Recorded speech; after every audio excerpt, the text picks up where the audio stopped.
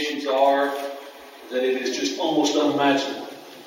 And that $16 billion number approximately started out at $10 billion approximately 4 years ago. So a dramatic increase in the financial hole. The annual $1 trillion deficits. So we began the process with a situation where in writing a farm bill, not only did we not have any new money to work with, we didn't even have the same amount of money we had in the last farm bill to work with. So everyone understood that there would be less to spend. And not just the farm bill, but in all programs in the federal government, less to spend. So think about that for a moment. Then throw in the political lay of the land. Now, I will use the 3rd District of Oklahoma's definitions. You may not necessarily agree with that, but just bear with me for a moment. Think about the lay of the land in the nation's capital as the voters crafted it on the last election day. They gave the nation what I would define, what my constituents in Oklahoma would define as a conservative house. Very, very focused on getting a grip on spending. They, in the previous election cycle, gave us what we would define in my part of Oklahoma as a liberal president. They gave us a United States Senate where the split was 53-47. And for those of you who've never been around the Senate, and I really try to stay out of that side of the building if I can help it. You think I'm kidding. Actually, I'm politely kidding. Of course I'm kidding. 53-47, quite literally nobody's in control. Because in the United States Senate, unlike the House, you have unlimited debate. It takes 60 of the 100 senators to agree to vote to cut off the unlimited debate so they can have a vote on voting. So think about that. You have to vote to get to vote over there. That's a challenging environment. And nobody has 60 votes. So that's the lay of the land there. Then throw in the nature of the membership itself. Approximately 90 new House members out of 435 in this election. A dramatically large freshman class the year before, a cycle before that, and the cycle before that. Of the 46 members of the House Agriculture Committee itself, 26 R's, 20 D's, and that ratio is based on the ratio of the overall House. It changes every 2 years. Of my 46 members, 26 are R's. Maybe I should put it this way. Of my 20 Democrats on the committee, 7 have never served on the Ag Committee before. Never been a part of the Farm Bill process from the committee perspective before. They're not freshmen, but they've never done the process before. On the Republican side, 16 of my 26 have not only not been through Farm Bill, they've never been on the committee, they've never been in Congress, and a whole bunch of them have never been on anything before. So 23 of my 46, whereas I politely say back home in my town meetings, brand new puppies. Brand new puppies. And that's why we went through all of those hearings, and subcommittee hearings, and field hearings, trying to get everybody up to speed. So, what happened then when the process fired up? Last fall, when this concept called the super committee was put together to dramatically cut spending, myself, my ranking member, Mr. Peterson, the Senate chairwoman of the House Senate Agriculture Committee, Senator Stabenow, the ranking senator, Mr. Roberts of Kansas, basically came to a hurry-up agreement, what would have in effect been a comprehensive farm bill, in an effort, if there was going to be a super committee, to achieve our share of the savings. It's a $23 billion number. But the other key there was it was a comprehensive farm bill that all the commodity groups could be a part of. Now, the super committee didn't function, so our effort was for naught. We started over. In the Senate, they passed the farm bill out of committee. They passed the farm bill across the floor. The revenue insurance proposal they have is basically the key to their concept of the farm bill. Now, if you've visited Bob, or if you've studied this stuff, or if you've looked at it very closely, you will know in the present form, the Senate language works really well in the Midwest. But it doesn't work very well, according to my economist, according to my experience as a farmer, for everybody else. So it violates that fundamental rule of everybody needs to be able to participate. So we begin the process in the House. Mr. Peterson and I worked together in a very bipartisan way. We crafted a draft bill. principles of the draft bill are choice. Yes, you can have revenue if you want it. And yes, you can have some price assurance on the other side if you want that. But give people a choice. Last cracker I had, that's kind of an American concept. Choice. Making your own decision about where to go. And that's the language that we took to committee last week. Now, I'm also kind of an old school guy in that I believe in an open process and I believe in following regular order. And I have faith in my committee members, because remember we did all those hearings and all those subcommittee hearings, all those field hearings, trying to get new members and old members alike up to speed. I think the results of that, the fruit was demonstrated in the committee markup. Now, if you don't think there wasn't some input from the membership, we had 109 amendments filed for our committee markup. 97 of them were considered. 44 were actually adopted. We started on a Wednesday morning at 10 o'clock.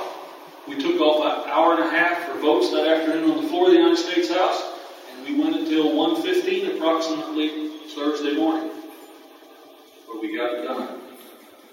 And the commodity title, the core base of the bill, the principles in the conservation title, the nutrition issues, all survived.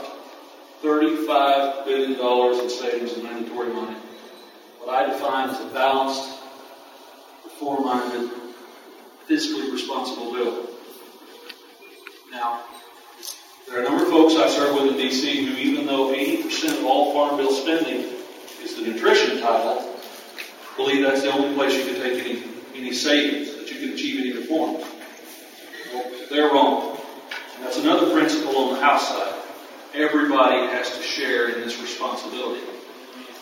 Yes, we save about $14 billion in the commodity title by doing away with the direct payments. But we plow a bunch of that back in crop insurance. We plow some of that back into making sure that in addition to the revenue option, there's the price option too. Give people a choice. The conservation title, we save $6 billion.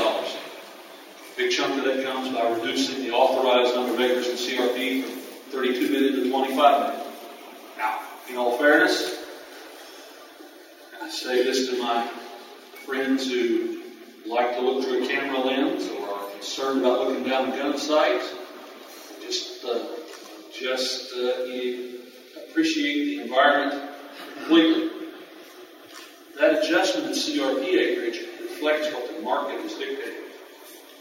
With 40-45% of the corn crop going through the ethanol coopers in this country, with the upward pull that's created on prices, even before the drought in the Midwest, or the drought last year that still continues in the Southwest, acres are coming out of CRP. We make the adjustments, we acknowledge that, and reflect that. To be perfectly honest, the livestock folks across this country have said politely to me, if you're going to put it to the gas tank, we're still going to feed people, and we're still going to produce the highest quality meat products in the world, we have to have more grain. That's a reflection. And the nutrition type. This is what got some of my more thoughtful colleagues excited on the committee, and actually caused me to have 7 no votes among my Democrat friends. The nutrition type. Bear with me for just a moment here, and I know some will say this is not the most exciting subject matter. But remember, the public, the media on the national scale looks at farm policy, they tend to think of the wheat program, or the corn program, or the cotton program, or the peanut program. What they forget is that 80% of all farm bill spending right now, and this trend's been going on for a long time, 80% of it doesn't go to raise food or to protect our natural resources. 80% of it goes to what I refer to in my town meetings back home as the feeding program. SNAP, school lunch WIC. That's great. But that also means that when it's time to reform and modernize, make things more efficient, you have to look at the whole package. And we proposed to save about $16.5 billion. That was in the nutrition title. That was in the House mark. We propose to do it in a way that does not take 1 calorie off anyone who qualifies for the nutrition program's plate. What do you mean by that, Frank? an example is something called non-cash categorical eligibility. Right now, a number of states work the system so that if they send you a brochure about your nutrition needs, or if they give you anything else, or if they make a token payment of some sort, you automatically qualify for the full food stamp benefits. We say in the House Agriculture Committee, everybody should play by the rules. Everybody should demonstrate their income level, and demonstrate their asset level, demonstrate that they qualify. When they qualify, we're going to help them. But you got to qualify. What an amazing concept. What an amazing concept. So that's going to be controversial as we move to the bottom. Now some will say, Frank, how do you balance out the differences between what the Senate has passed and what you've passed?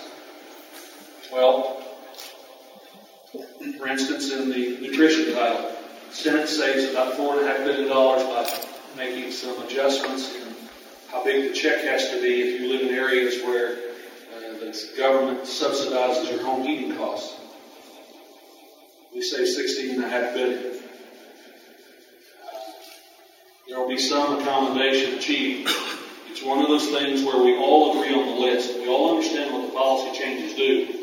The question simply becomes, how far can we move to the point where we achieve enough real savings and make the program fairer and more equitable? The conservation title. Senate and House language, very similar. Committee passed, Senate floor passed, very similar. It'll take very long to sort that out. The commodity title. In the House, we have a version of the Senate's revenue program. We make you put a little more skin in the game. Instead of an 11% adjustment price before the check comes through, we have a 15% downturn in price based on the last 5 years. Think about that one for a moment. But we have the option. I can assure you, before this process is over with, that has to ultimately, some form of that has to be a part of the final bill. Because it goes back again to that comment I made earlier.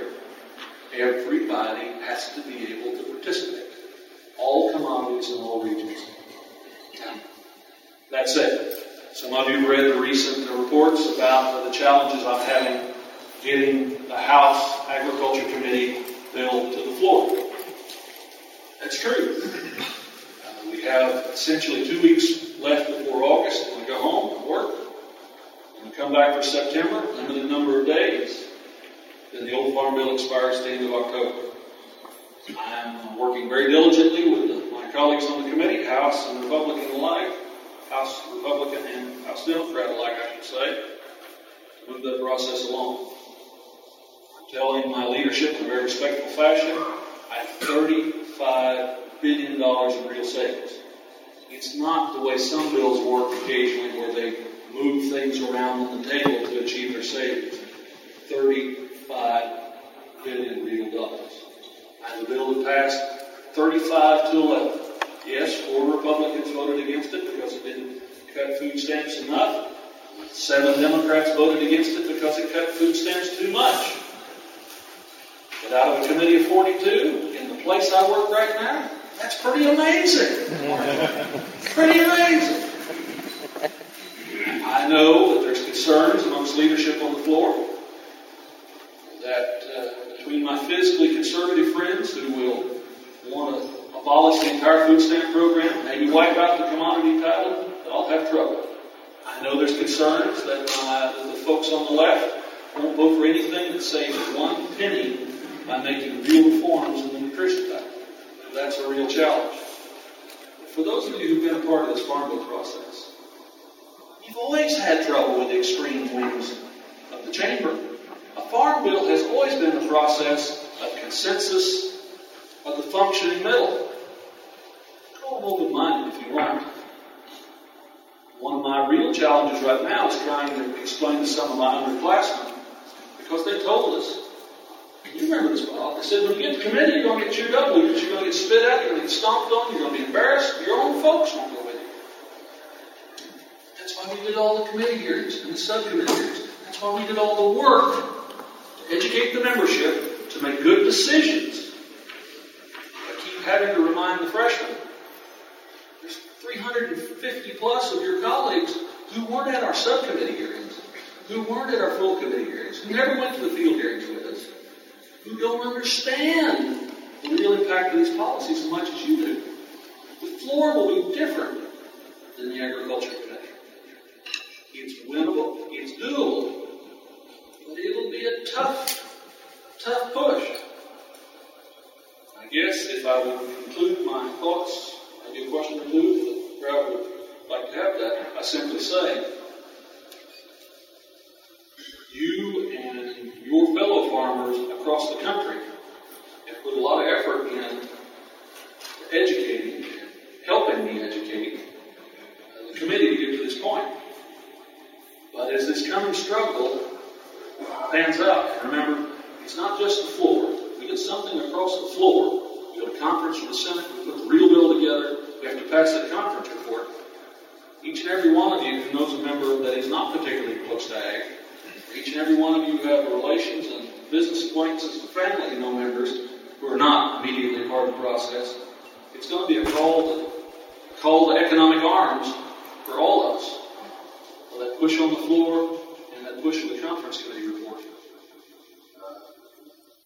Just remember, most folks who serve in Congress, contrary to public image, really are there to try and do the right thing. They really want to make a positive difference. They really want to reflect their constituencies. The problem is, from production agriculture, processing perspective, so much of the country, so many districts are so far removed from what we do, they sincerely don't have a clue. That's why we have to work so hard to try and educate them. The example I use, it may not be appropriate. It's kind of like Linda and I have now 3 children who are past being teenagers, but that was a joyful experience. Sometimes, God bless the American consumer, they're kind of like a bunch of teenagers. When it comes to food policy, they don't worry about it because it's always been there. It's always been on the shelf in their lifetime. It's always been affordable. It's always been the highest quality. Why worry about it? We in this room know that there's nothing whatsoever accidental about that. We in this room understand that whether it's a safety net that the commodity title provides, the money spent on research, or the infrastructure and rural development, or all of the other things we do in the farm world, it's part of putting all the pieces of the puzzle together. We have to make that case. We have to educate our colleagues. Oh, by the way, I know it's kind of a passing issue here, but I'm sure all of you have seen on the charts that in our price loss coverage number is 535 a ton. It's kind of amazing to me that when we had our knock down drag out in committee, most folks didn't argue over particular numbers. Maybe that's a good sign about how we've educated people. And with that, Arnold, any thoughts from our friends out here? Otherwise, if anybody's got a question for the congressman, you can go to the microphone there. I do pay my taxes on time. I've only been married once, and she's in the room somewhere.